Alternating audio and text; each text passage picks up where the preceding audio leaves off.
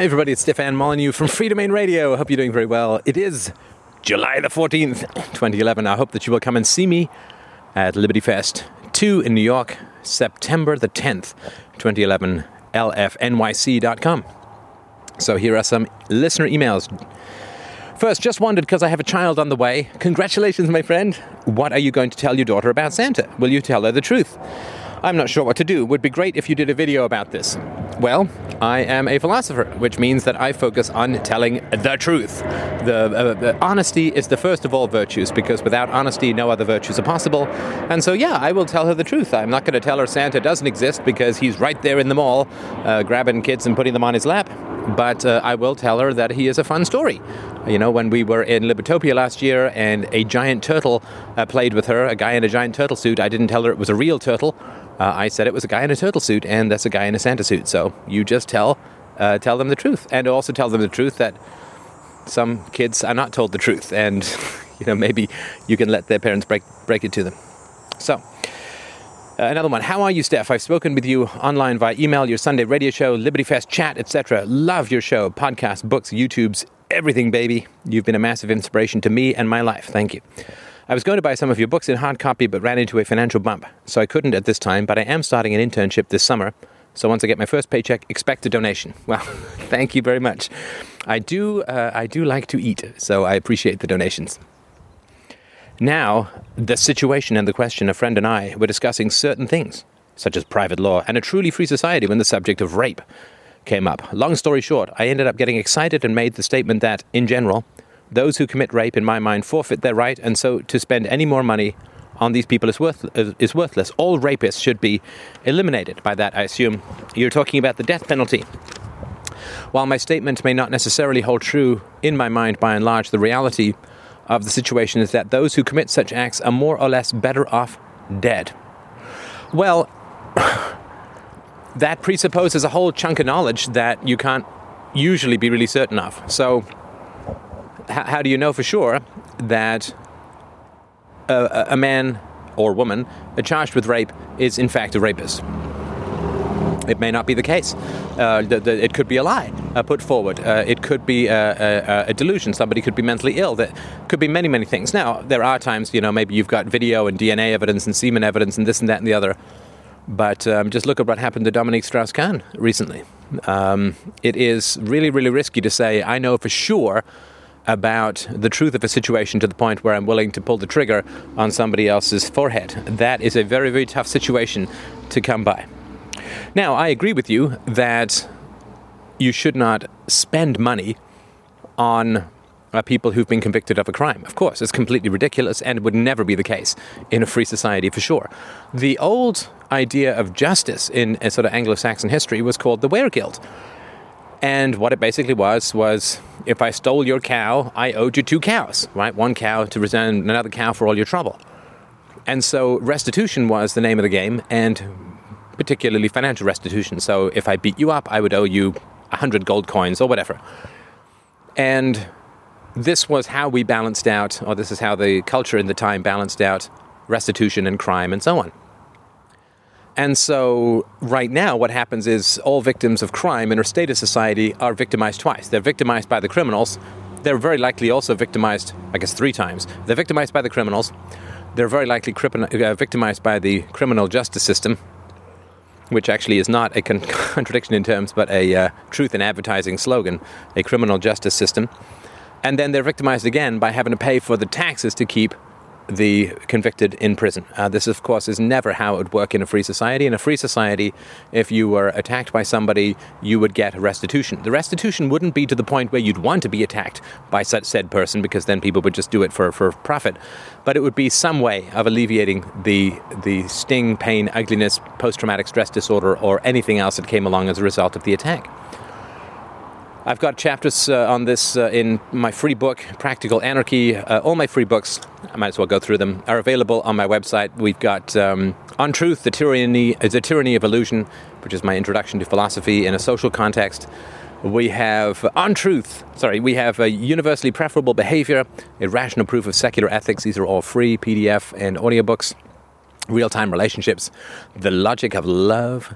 We have Everyday Anarchy, Practical Anarchy, We have Against the Gods, How Not to Achieve Freedom, which is my argument against political and professorial or academic action to promote freedom. And the new one, The Handbook of Human Ownership, a manual for new tax farmers. So I hope you will go and check those out at freedomainradio.com/free. So let's see here. He's come to the real question. Just as you would, Stefan, if a female is being raped and acts in self-defense and kills the man, this is assumed to be fine, as she did what she needed to do to survive. His murder/death was justified due to his actions. At what point is the taking of his life not moral? Is it 30 seconds after the rape is finished? Is it the last insertion of the penis that dictates rape is not happening, therefore there is no self-defense? Would it be immoral for her to find the rapist 2 weeks later on the street and then go and stab him then? Well, nobody can answer these questions. Nobody. This is exactly why we can't have a state. The state is an attempt to create absolute answers to relative questions. There is no absolute answer about when the shimmering nanofield of self-defense evaporates. Is it 10 minutes afterwards, 5 minutes afterwards? At what point ahead of time can she shoot someone in the head? If he says he's going to rape her, but he's only joking, what happens then? If he says he's going to rape her and then begins to joke a little further, or, not that that's funny, but you understand, right? If you think a guy is going to hit you, but he's only scratching his head, do you get to belt him on and say, well, he was going to hit me? But these are all questions that you can't answer. There's no objective way to apply moral rules called rape is wrong and self-defense is moral. There's no way to apply those to every conceivable situation. You will always find one situation. If you slice this pie thin enough, you will end up with a slice that you can't eat. You will always find some situation where the moral rule cannot be applied. This is why you need a private justice system that is continually trying to find rules that are effective, that are suitable, that are appropriate, that are justified, that are flexible. You need that so much. This is why you can't ever have a government system, because some of these cases are really complex and difficult to answer. And when anything is complex and difficult to answer, the last place you want to put it in is in the hands of well-armed, brain-dead bureaucrats. That is my answer to that. So you can't ever provide an answer for it. Let's say that, but the reality is, look, here's the basic reality. Don't mistake the future for the present. Don't mistake the future for the present. If you want to eliminate rape, or at least reduce it substantially, first thing you need to do is get rid of the government. Government is a rape machine. If you look at the army, the prevalence of rape within the army, both within the service and between the service and the civilians that they interact with in these war zones, rape is endemic in these systems. If you look at prisons run by the government, rape is endemic in the prisons. If you look at some of these boot camps run or licensed by the government, where judges have been recently convicted of throwing young men and women into these horrendous boot camp situations, rape is also occurring there. So, yeah, if you're interested in getting rid of rape, first thing you do is get rid of the government. And then you can worry about the other things. For me, you just got to look at the big problem first. This is not an insult. This is just something we're not used to doing. This is the way I look at it. Come to a town, a third of the population is dying of cholera. Rape, my God. I mean, 1 out of 3 boys and some, I've read somewhere 2 out of 3 girls have complained about sexual assault at some point in their childhood, for heaven's sakes. Anyway, you come to a town, people are keeling over dying of cholera. And you quickly figure out that it's in the water system, it's in the plumbing, it's in the sewers, it's in the whole water delivery system. So what's your first plan? Is it to sit there and say, well, what about if an asteroid tumbling through space that has a cholera bacteria on it hits someone's swimming pool, they then go in and drink it? That's, we've really got to set up an asteroid shield for these swimming pools. No, you say, well, first thing we deal with is the water supply. And then, once that's dealt with, let's figure out how much cholera there really is left over. And it's the same thing with rape. You've got to get rid of the government if you want to eliminate a good chunk of adult rape. Got to get rid of the government. And then you can see what's left over. Of course, the only way to get rid of the government in the long run is to raise children peacefully and non-violently and as equals in as many respects as is possible in every situation. And then if you raise children peacefully, you're not going to end up with rapists. Rapists are people who were sexually assaulted or abused or raped themselves as children. It's almost a one-to-one correlation from what I've read. And it's my strong opinion that if children are raised peacefully and with a healthy regard to their own body and sexuality and with appropriate boundaries, there's no way, unless someone has some bizarre brain tumor, which is the moral equivalent of the cholera-laden asteroid hitting a swimming pool, you're not going to have to worry about rape. By the time the state is gone, children are raised so well, you're not going to need to worry about rapists. So,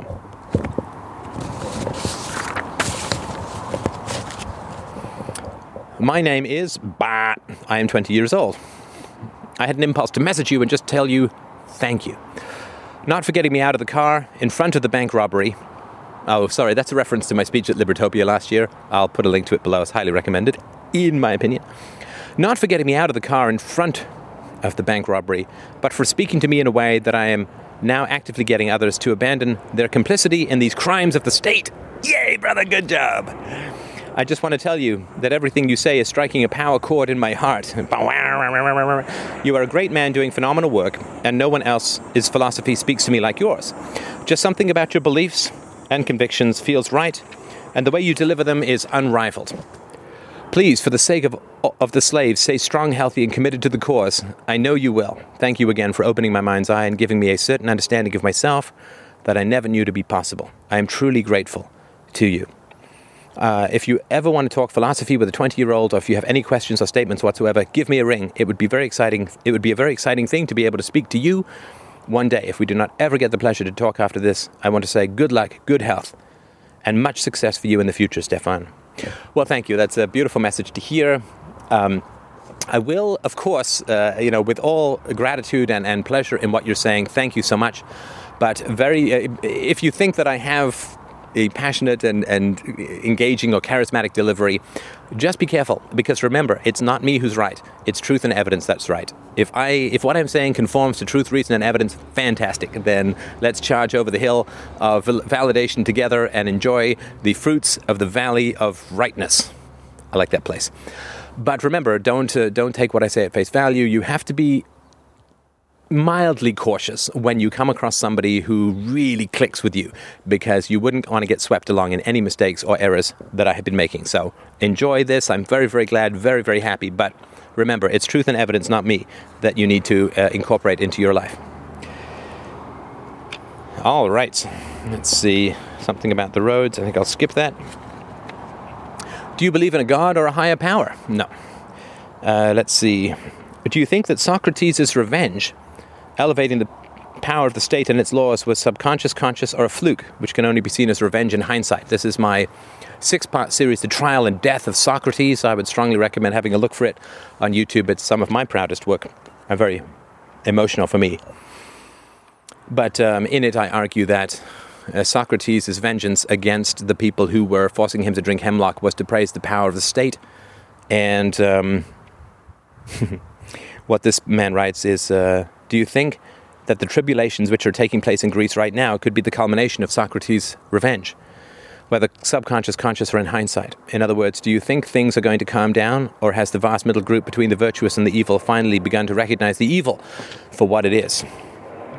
I do not believe that tribulations breed wisdom. Tribulations, for people not already in the habit of searching for reason and evidence and wisdom, tend to make people's beliefs and prejudices and superstitions harden. Somebody who's religious is not going to find God because he gets cancer. More likely, he's going to become more religious. You have to be on the path to wisdom before tribulations will accelerate that. Tribulations simply make your current path faster. If it's towards truth, great, you go faster. If it's deep in the shrouded, bloody, mystical fist of error, you just get crushed even smaller. So, can you name me the 3 most influential books in your life which have made you a more introspective philosopher? I would have a tough time bringing that down to 3.